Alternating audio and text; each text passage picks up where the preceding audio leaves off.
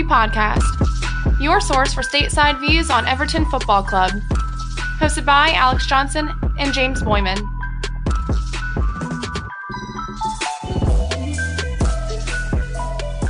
Hello there, everybody. Welcome back to the American Toffee Podcast. My name is James, joined by my co-host Alex, per usual. Salutations. And our very special guest for the day, making his debut appearance on the show, we have Ethan Zander, none other than the Penny Blue, joining us. Ethan, welcome to the show, man. Hey guys, thanks for having me. Been listening to you for a while. Great to be on. Yeah, glad to finally get you on. Ethan's been in our Discord for, I don't know, over a year now, probably. Yeah, somewhere. Usually posting lots of good content, so we figured we'd bring him on for our first match preview in months, and I'm very excited to do the preview, probably more excited about the preview than I am the actual match. But before we get into the preview, we do have a couple news bits to get through with you guys to go over, a couple transfer links, so let's just get right into it. First things first, rumor has it from the Daily Mail that we have been linked with Ryan Fraser of Bournemouth. He turned down a deal from the Cherries, doesn't want to stick around, looking for other options, and apparently views Everton as his best potential destination. Alex, we'll throw it to you first. What do you make of this link? You think he's a useful player?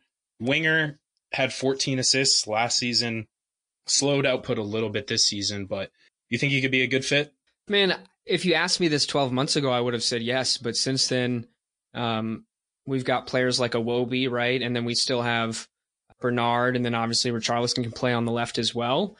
And so, I mean, I think he's a decently tidy player, but I don't know that he would be the right fit for us, especially with our financial fair play constraints and the numerous other positions that seem even more important than our left midfield. What about you, Ethan? Yeah, so with these British guys, I definitely do not like the arbitrary price boost that comes with all of them. Again, like what James said, really good player last season, seemed to be some type of statistical outlier. This year he's just not keeping up with it, so I'm going to do a nice pass on this one. Yeah, that extra British tax is definitely like a deterrent, especially when we're looking at potentially very limited funds this summer. Again, this just strikes me as rumor for the sake of rumor, for the sake of a headline. Doesn't really seem realistic that he'd end up with us given our relative depth at that position compared to the rest of our squad. But interesting to consider. He is pacey. I mean, having watched him play several times, I do like what he brings to a game. Pretty explosive. Has a low center of gravity, quick turns and all of that. But yeah, the output just hasn't been there this season. And you know, you don't want to make a knee-jerk decision based on one good performance, even if it is in the same league that we play in. So I'm going to have to pass on this one as well. I know I've seen a lot of people who are excited about this move, but not for me. Let's move on to the next one. So we talked about this last episode, Thiago Silva from PSG. This rumor, I imagine, will continue to develop, but the latest in the story is that we have reportedly offered him a 2-year deal on $83K per week. I know originally there were rumors that we may go as high, or he may want as high as $150K per week, $100K per week. And the important thing about this is that it's a 1-year deal, and the second year would be contingent upon him getting at least 25 appearances. So, Alex, last time we were both pretty much in favor of signing Thiago Silva if the price is right. Is $83K a fair price for a 35-year-old central defender in an area where, again, we have only 3 fit or 3 senior players, but also some youth waiting in the wings to kind of develop further as well? I don't know. It's a good question. Like, the fair price thing is always confusing, especially now, like in the current climate, because we really don't know like how the market's going to react to all of the COVID issues and that sort of thing. And like, I personally haven't heard what's going to happen with, let's say, like all the TV deal money and commercial revenue in general for teams. But I mean, I personally, when I saw $83K a week and then I saw the second year option contingent upon 25 appearances, I thought, I mean, I like it. I think that he still, as we talked about, I mean, he still made the majority, if not all of the appearances this season for PSG. So it's not like he's necessarily slowing down in terms of fitness and match fitness. I think that we've been short a center back now, maybe even for longer, depending on Mina. So in my opinion, why not? Yeah, so the 83K per week is definitely an interesting thing, especially on a free transfer since he's going to be a free agent at the end of the season or in whatever 2 months or something like that now. I can't fully justify him coming in just because he's 35 years old. I know there's like the whole experience aspect that comes with it, but there's just a added risk of paying him 83K a week and being injury prone because of his advanced age. And I know he hasn't played in the Premier League yet, but he's played everywhere else in Europe. So I'm not really worried about him not being up to speed with the league yet. But it would be very nice to have Ancelotti, to have somebody that knows him inside and out, and help teach our other thriving up and coming center backs the ways of Ancelotti and get our defense up to his standards. That's actually a really good point, because I remember reading when we first signed Ancelotti comments from Zlatan when he went to PSG and how both he and Ancelotti kind of teamed up to instill a completely different culture and mentality at the club at the time, because they weren't the global giant that they are now. Thiago Silva seems like a similar type of player who is familiar with his Ancelotti system, familiar with the coach himself, could help maybe change the culture, which I think we're all in agreement is not doesn't have exactly a recent history of winning or having a winning mentality or even just mental toughness at all. So for that aspect, I think that would be a really positive element that he could bring to the game, help Mason Holgate develop further, even Yerry Mina, and would even, benefit Michael Keane as well. But do you really want to pay 83K per week for what would essentially be, a coach who he'll play for us, but then you're also hindering the development of those other younger guys. So for me, I'm on the fence. If it goes through, I'm going to rejoice and be happy, but it also just seems like it has the potential to backfire horribly, like so many of our other recent signings. Fabian Delph comes to mind, especially. It's still laughable, the whole transfer to begin with, but seems like he was brought in to help lead the team, be a leader, but seems to be that he doesn't seem to get the credibility that he was supposed to from all the young guys and stuff like that, just because he plays 1 in 5 games because he's injured. Yeah, the constant injuries, not great. But a Brazilian legend, Thiago Silva. So, from marketing perspective, it could be, we could just basically take over the Brazilian soccer market from an EPL standpoint. So that's another potential option. But I think we'll just have to wait to see what happens with this one. It really doesn't seem like something Marcel Brands would go for those wages, but we'll wait and see. But let's talk about what we don't have to wait and see. We've got 4 days left until the Premier League and Everton return to action. We actually had Premier League matches yesterday and some, drama right off the bat, right? We had the Sheffield United versus Aston Villa match where there was a diabolical VAR malfunction where the ball clearly went over the line, but because the keeper had it in his arm, the goal line technology was basically confused, was my understanding of the statement from those in charge. Couldn't really tell if it went over. Camera angles made it seem like it clearly went over. That is a very costly 2 points drop for Sheffield United as they push for Europe right now, and a really important point for Aston Villa as they try to stay up. What did you guys make of that match, which was pretty ugly otherwise? The match itself, yeah, as you said, was ugly.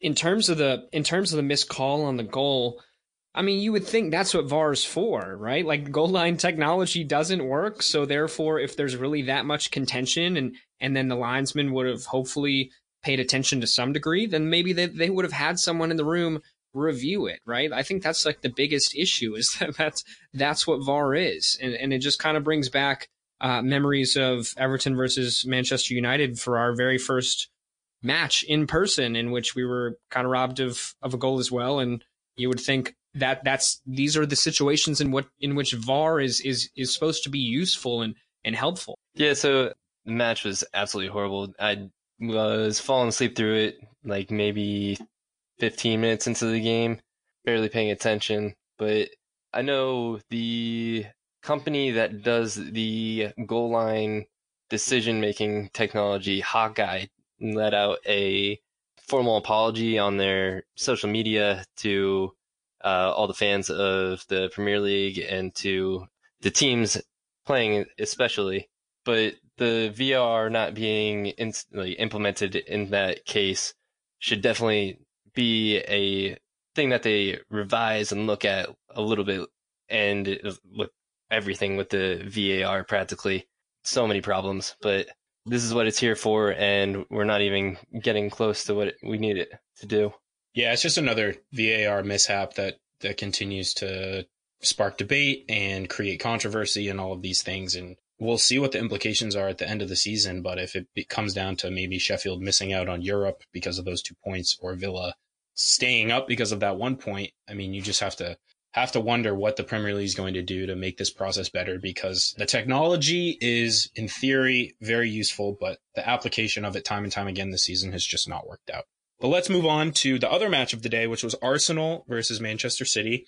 I'm sure many Blues were monitoring this one very closely because, of course, had Arsenal won and beat City, then it would have enabled Liverpool to win the league potentially on Sunday. But thanks to the atrocious and embarrassing David Luiz, 2 terrible individual errors, Arsenal were pretty much crushed. It was kind of a bloodbath. Gets a red card on a terrible, terrible penalty to concede, and City were just away flying as much as they can fly. I mean, I thought that City looked pretty good and Arsenal looked pretty terrible. Mikel Arteta against his former boss, Pep Guardiola, couldn't really get much going, and City will probably comfortably finish second now, it looks like. Ethan, what did you make of that game? Did you catch any of it? I was actually sleeping because of working the night shift, but definitely caught all the updates through my phone of just like the play-by-plays. But looking back at like the lineup that Arteta used, kind of questionable on like what he was thinking with the amount of youth that was in the team, and sitting a lot of senior players, mainstays of the team. I know that Arsenal's in a big rebuilding phase, but his decisions were a little bit questionable. Somehow makes me feel that he was throwing the game. Once a blue, always a blue, maybe. I like that theory a lot. I mean, let's chalk it up to that. And in all seriousness, right? Like, this match, besides even the indirect effect it has on us coming Sunday, it's still relevant to us directly because Arsenal are currently, and this is after this match against City, in 9th place with 40 points. They're not too far off. It's definitely fair to say that they are currently still in contention for spots in, I would say, the Europa League. I wouldn't say that the Champions League would be attainable. But what happened was David Luiz got sent off, right? So he misses at least the next match. Well, the guy that they started initially was Pablo Mari, who they signed, a center back that they signed not too long ago. I want to say actually in the January transfer window. He goes off injured in, I want to say, the 20th minute. And now it comes out today that he is going to be out for an extended period of time. So not only does David Luiz have a suspension for at least one game, which Arsenal fans are claiming to be a blessing, they also don't have their other center back, in which, he started yesterday over David Luiz. And so I think that's a direct competitor for European places when we're talking about Everton specifically, that really are going to hit a bumpy road over the next couple months or over the next month or so. I really appreciate that you're still holding out hope that we're going to somehow push for Europe, because I personally am not letting myself even have those thoughts until we get through, at the very least, get through this derby coming up on Sunday. So with that, let's move on to the first game back. The last time we saw Everton play, Alex and I were at Stamford Bridge to see Everton get absolutely obliterated by Chelsea. But it's been a long time. A lot of memories have faded, and I think we can all say that we're all fully expecting a thrashing of Liverpool at Goodison Park on Sunday, even though we do have a lot of injuries racked up. So let's start with a recap. In case you have been completely tuned out from the Premier League for the last 3 months, Everton currently sit in 12th on 37 points. 7-point gap between us and Sheffield United right now, who are currently in 6th. We've got no games in hand, so everyone has now played the same amount of matches, so all points are even. Quick run through of our injuries. Yerry Mina unlikely to play. Theo Walcott also unlikely to play with his abdominal injury. Fabian Delph, per usual, mainstay on the injury list, as Ethan alluded to earlier. And then, of course, we have Jean-Philippe Gbamin and Cenk Tosun both out with significant long-term injuries. Alex, I'll throw it over to you to give us a quick recap of the last time we saw Everton. Just on those injuries alone, I think it's arguable that at least 3 of those names would be starting on Sunday if fit. So that's kind of a big point of contention, I think, for all of us. Now, last time out against Chelsea, I think people are going to be able to argue that this could look very similar to what we see on Sunday simply because of injuries. But we had Pickford in the back. We had Dean and Sidibe on the outside on defense, whereas Holgate and Keane partnered each other, which obviously seems pretty much guaranteed for the weekend. In midfield, we had Bernard and Sigurdsson on the outside with Davies and Gomez in the middle. And then we had Richarlison and Dominic Calvert-Lewin up top. And, you know, when I wrote this, I'm sitting here thinking, well, we were demolished 4-0. It's been 3 months. Carlos probably had a good amount of time to assess the squad and that sort of thing. I wonder how different this lineup's going to look. And then I see the injury list all compiled into one nice list, and I realize I'm not sure we have a whole lot of room to maneuver. But I would be interested in opening up the discussion and hearing y'all's preferred lineups, maybe starting. I'm going to assume we can all agree that Pickford will be in goal. So if we'd like to, Ethan, how about you start with your preferred back 4? Yeah, sure. To be honest, I don't know if I would go with a back 4 or back 3 or 5. There's a couple of theories out there that the other 2 work better than the back 4 against Liverpool, but I think just because of what we're faced with injury-wise, back 4 might be what we're going to go for. I'm going to go with Holgate, Keane, Dean, and Coleman, actually, this time. Yeah, that's a good shout. And real quick, before James gives his input, to be fair about your point about a back 3 or back 5, one of the first games in charge, Carlo Ancelotti showed us that and put Seamus Coleman at the right center back of the back 3. To be fair, it could be possible. James, what do you think?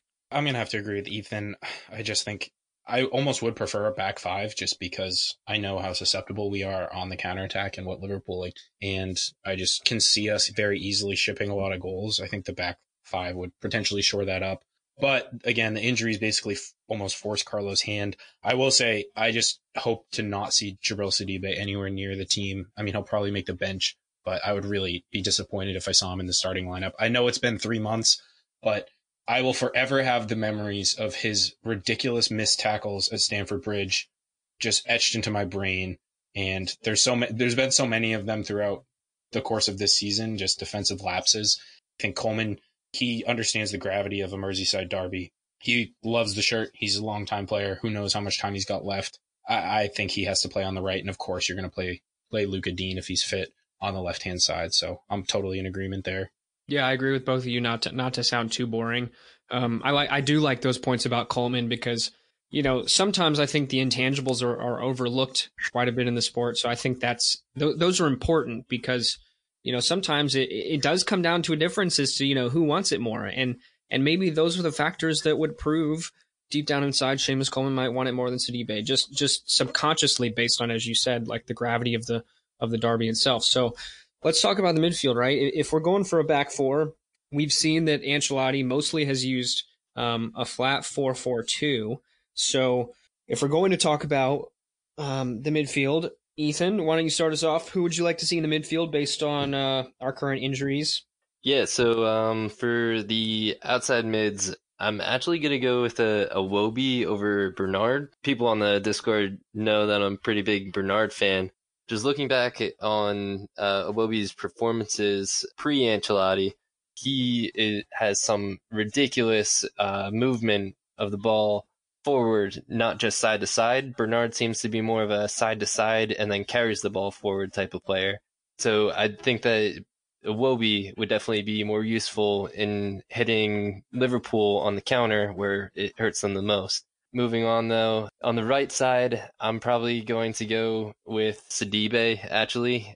Gives us a little bit of flexibility. We could move to 5-man back mid-game. I know we have the 5 subs now that we can also use 2 to our advantage. But I think with Coleman behind him, giving him a little bit more cover, he's a little bit more useful in advanced positions. Not much defensive reliability or need for him to be as defensive minded when he's on the right mid. And center mid, honestly, I wish I could just skip. It's kind of embarrassing from what we have right now. But I feel like Davies has to play. We need some type of energy in the midfield, somebody who can get up and down the pitch. Sigurdsson and Gomez together is just never going to happen, especially against a team as mobile and skilled as Liverpool. That being said, I'm going to have to go with Gomez paired with Davies in the center. As much as I just talk trash about Sidibe, I also am fully aware of the fact that we have very little depth on the right-hand side of midfield or in the entire midfield in general. So, like Ethan, I wish I could skip it, but honestly, Sidibe does offer probably more going forward than he does on the defensive end. We've seen him and Coleman work fairly well at times when they're both playing on the right-hand side. It's also been a complete disaster at other times, but at this point, beggars can't be choosers, so I just don't know. I'd rather see Sidibe out wide than see Gylfi Sigurdsson shoehorned out to the left and then have to force like a Iwobi on the right. So that's actually a good call. I hadn't really considered that, but I like that shout. And then in the middle, again, I appreciate what Gylfi Sigurdsson has been able to do in an Everton shirt over the last couple seasons, but this season has really exposed his lack of energy and his inability to kind of find good offensive positions to get into. So I agree, the energy of Davies, and then you have to play Andre Gomez just because, although, again, defensively, can be kind of a liability. What he offers as far as moving the ball is superior to really any other options that we have there. Although theoretically, I mean, we could see Morgan Schneiderlin feature in there because he's not gone yet. But if we want any offensive momentum going, you kind of have to look to move the ball forward with those two positions. Yeah, I also thought that the Sidibe shout was a pretty good shout. And I think it would offer us a little more flexibility in the transition between defense and offense and vice versa, as you said, right? Like Seamus Coleman can kind of slide over and Sidibe can get forward. I will say, if I remember correctly, the last time I saw Sidibe play at right midfield, though, with Seamus Coleman behind him, his positioning was definitely kind of off, especially when we started to compress on defense. I felt like he kind of almost looked like a placeholder, and he was very almost hesitant. But at the same time, we know that, I mean, Theo Walcott's out, and he's the only natural right-sided player we have. We've seen Richarlison play there before, but especially in a flat 4-4-2, I think anyone could argue that Richarlison's talents are wasted quite a bit playing that far deep. So it leaves us, with very, very minimal options. I mean, we're going to have to shoehorn someone to the right-hand side, and I would say it's easily going to be one of Iwobi, Bernard, and Sidibe. And then on the left-hand side, the same thing could be said about Iwobi and Bernard. I mean, one of the two of them, honestly, I won't be hard-pressed if Iwobi or Bernard start on the left, but I do like the shout of Iwobi because I agree. I think he creates a decent amount of open play chances compared to a lot of our other players.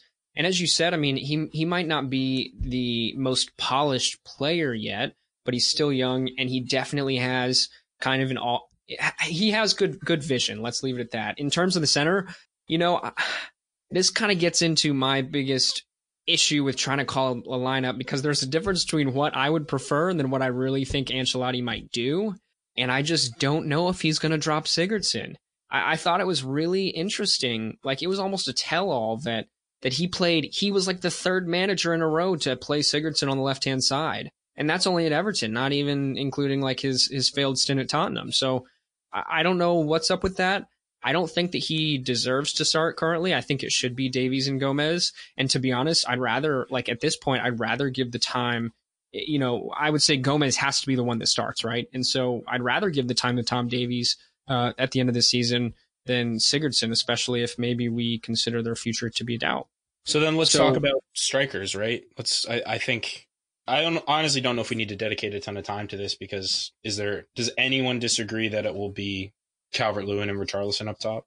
Everybody knows from the Discord that I'm not the biggest Dominic Calvert-Lewin fan, but I think that with the type of players that Liverpool have been having issues against this season, teams that they have picked up losses to so far, we definitely need somebody that's going to win balls in the air, bring them down, and link up with the other forward, which of course is going to be Richie. I mean, come on. I think I agree completely. And honestly, if we know anything, it's that Dominic Calvert-Lewin can win a ball in the air. So if that's what you're looking for mainly, at least from that standpoint, I think we will be well covered. Let's talk a little bit about Liverpool, because though it's been so long since we've last beaten them, they have, and it's again, doesn't feel recent, but it is in terms of the timeline of matches that they played.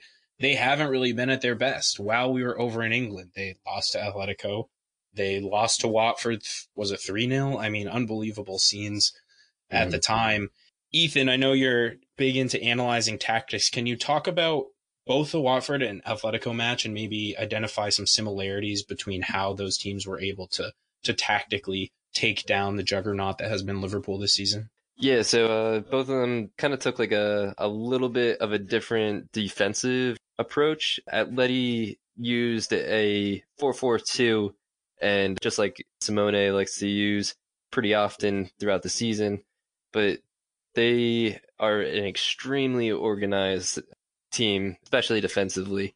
But they like to stay nice and compact and narrow and clog up that middle channel of the pitch. And for Liverpool, that was a bit troubling because then Salah and Mane couldn't take up the half spaces in between the outside back and center back, which forced them out wide, which they do not play well at, or not their best.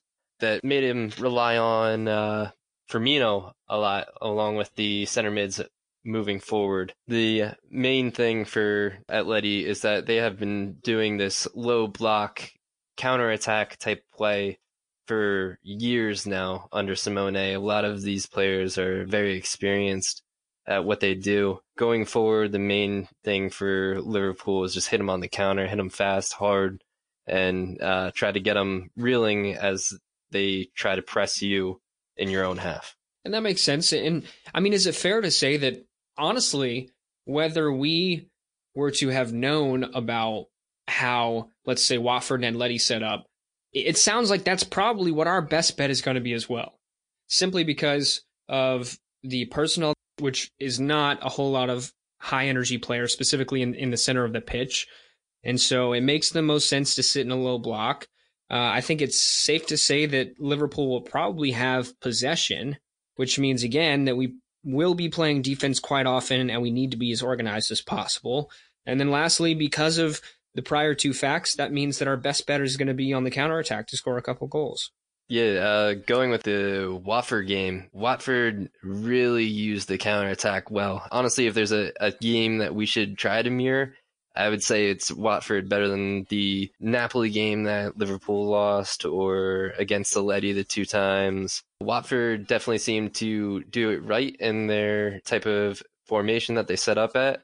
They tried using a 4-5-1 and had Decore kind of pushed up higher and had Troy Deeney as the lone striker with Deulofeu and Sarr on the outsides. And they kind of split up the team into like two units, and one of them was the attacking unit and had the four players, Decore, Troy Deeney, Deulofeu, and Sarr, and they were kind of dedicated to going forward at speed together and linking up together. At first, in the first half, they tried to stay pretty wide and spread out on offense, which didn't work, and then they came in, linked up with each other, which seemed to do the trick. They sacrificed the space in between the defensive line with using the two units and the offensive line, where Liverpool really thrive. That's where they really press teams. That's where they attack teams, try to win the ball back with Klopp's favored gang press type play.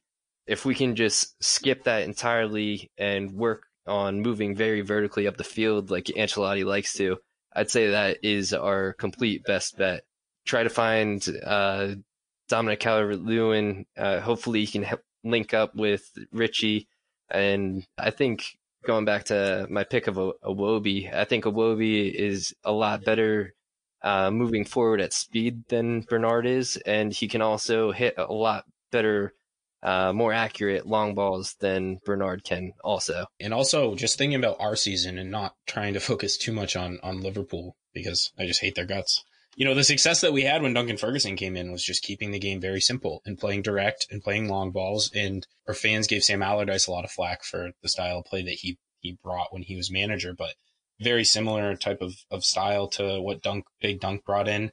Very direct, keep things simple, just bypass any kind of press. Don't worry about trying to get too fancy in the midfield and then turning it over and giving Liverpool, numbers in attack. As long as you can boot the ball up, at least then you have men behind the ball should we turn the ball over, and we're able to at least keep some sort of defensive shape. Because I remember when we played in the 5-2 match in the last derby in the league, we were just cut wide open by a lot of those long diagonal balls. And even in the cup, it was a very similar situation where Liverpool were able to just get in behind our defense. And of course, we don't have a great deal of pace really anywhere on defense, especially with Seamus Coleman, and Luka Dean is quick enough, but not gonna, he might struggle to keep up with their wingers. So I just think we have to play very simple, have to play compact, and hope for one or two opportunities, make one of them count. We're just gonna have to not concede 5 goals again. Like, we just can't. We're gonna have to focus on defense first and hope that we get a couple chances. And should we be awarded penalty this time, which I wouldn't hold your breath, because we've got Mike Dean reffing yet again. But I mean, we could steal one, but it just seems kind of unlikely at this point. I know with the league not being winnable on Sunday, a lot of fans probably, I guess the pressure is more or less off. So that could be liberating for the squad. Maybe they can play with more freedom and more composure, and I guess we'll just see where it takes us.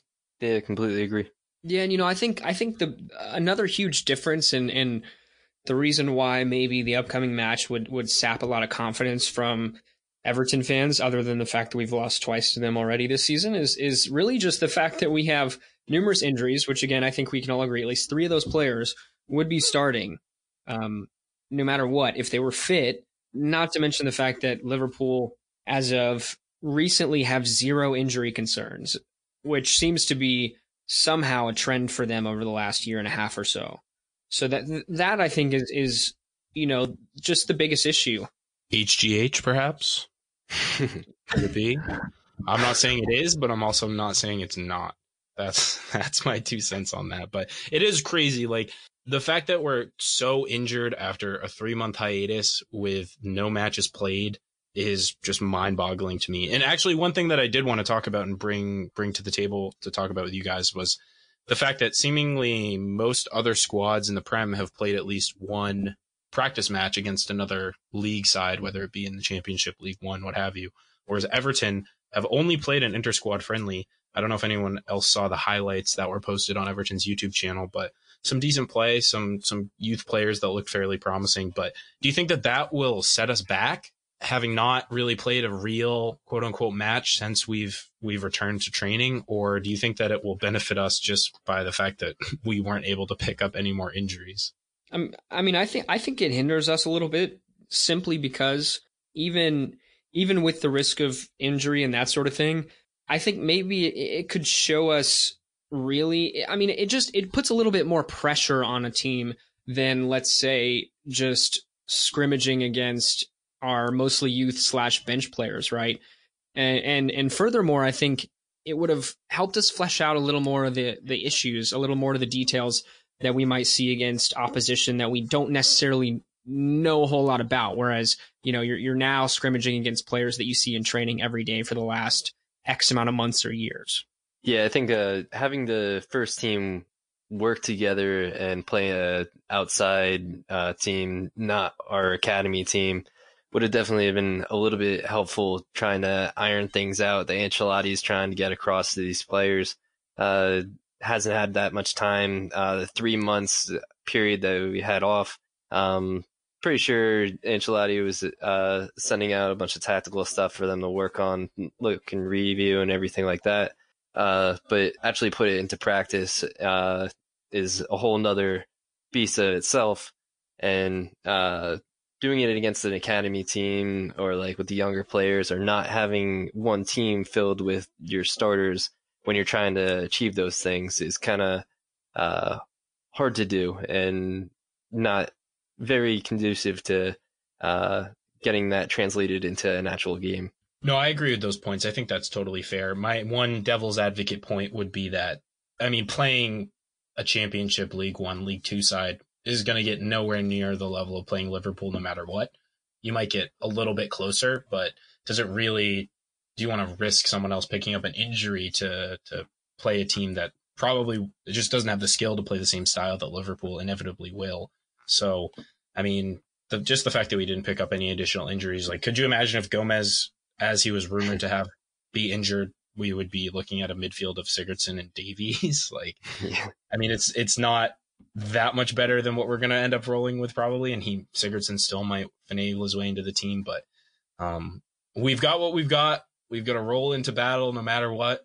So with that, I guess we better just get it over with, gentlemen. Let's do score predictions, and because Ethan is our guest, and I want to make him lead things off with what he thinks will transpire on Sunday. Yeah, the people in the Discord know that I'm usually the ridiculous optimistic one, going in with the 4-0, 5-0 predictions. But I think we're going to keep this one a little bit more realistic. I'm going to go with a 2-0 win for the Toffees this time. Wow, I love it. You said realistic, Ethan. Yep. I couldn't go with 3. 3 was pushing it, and I like the thought of a clean sheet. I feel like Pickford going off after a clean sheet against Liverpool really just satisfies this whole. I mean, I feel like that would be surely nice. I think I'm gonna have to go for a very optimistic 1-1 draw. I say that because I really just do not feel confident in our ability to keep a clean sheet against Liverpool. But I also think that in Everton fashion, they may give us a little bit of hope at some point during the match. And I think that we could definitely see a goal scored, whether that's, a 1-in-1 opportunity or that is, we're just peppering the goal like they say in FIFA.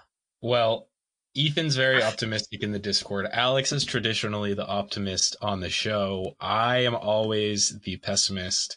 And while I respect your guys' optimism, I have been burned just too many times.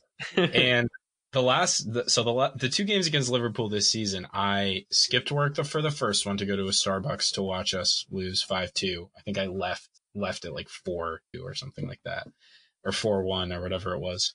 And then the cup match, I'd just rather not think about that because they're going to hold that one over our heads for years. This time, I am going to go for an optimistic, for me, 2-1 loss. And I hate to do it because it is the derby, but I just can't see this really going well for us given our injuries and their health and just their squad that they have, the form they're in this season, everything working against us. But at the same time, deep down inside me, I really do believe that we could pull it off, but I won't go on record saying we're going to win just so I can be vindicated on Sunday. But I think that's going to do it for us. Ethan, thank you so much for coming on, man. Really enjoyed having you on the show. It's been a great time. Yep. Thanks for having me, guys. Been a while coming. Really hope to see you guys out there again and do this again sometime. For sure, man. And yeah, so hope everyone is able to catch the match on Sunday. If you're in for a real treat, everyone, it's going to be great to see Everton back on the pitch. I can't wait to hear Z-Cars play. It's going to be very strange seeing them play in an empty Goodison, but we'll have to make do for now. But we'll catch you guys after the match with our hopefully rejoicing review, but I guess we'll have to wait and see how that transpires. And until next time, up the Toffees. Thanks for tuning in to the American Toffee Podcast. Come join our Discord community at invite.gg/ATP and follow us on Twitter and Facebook at USA Toffee Pod.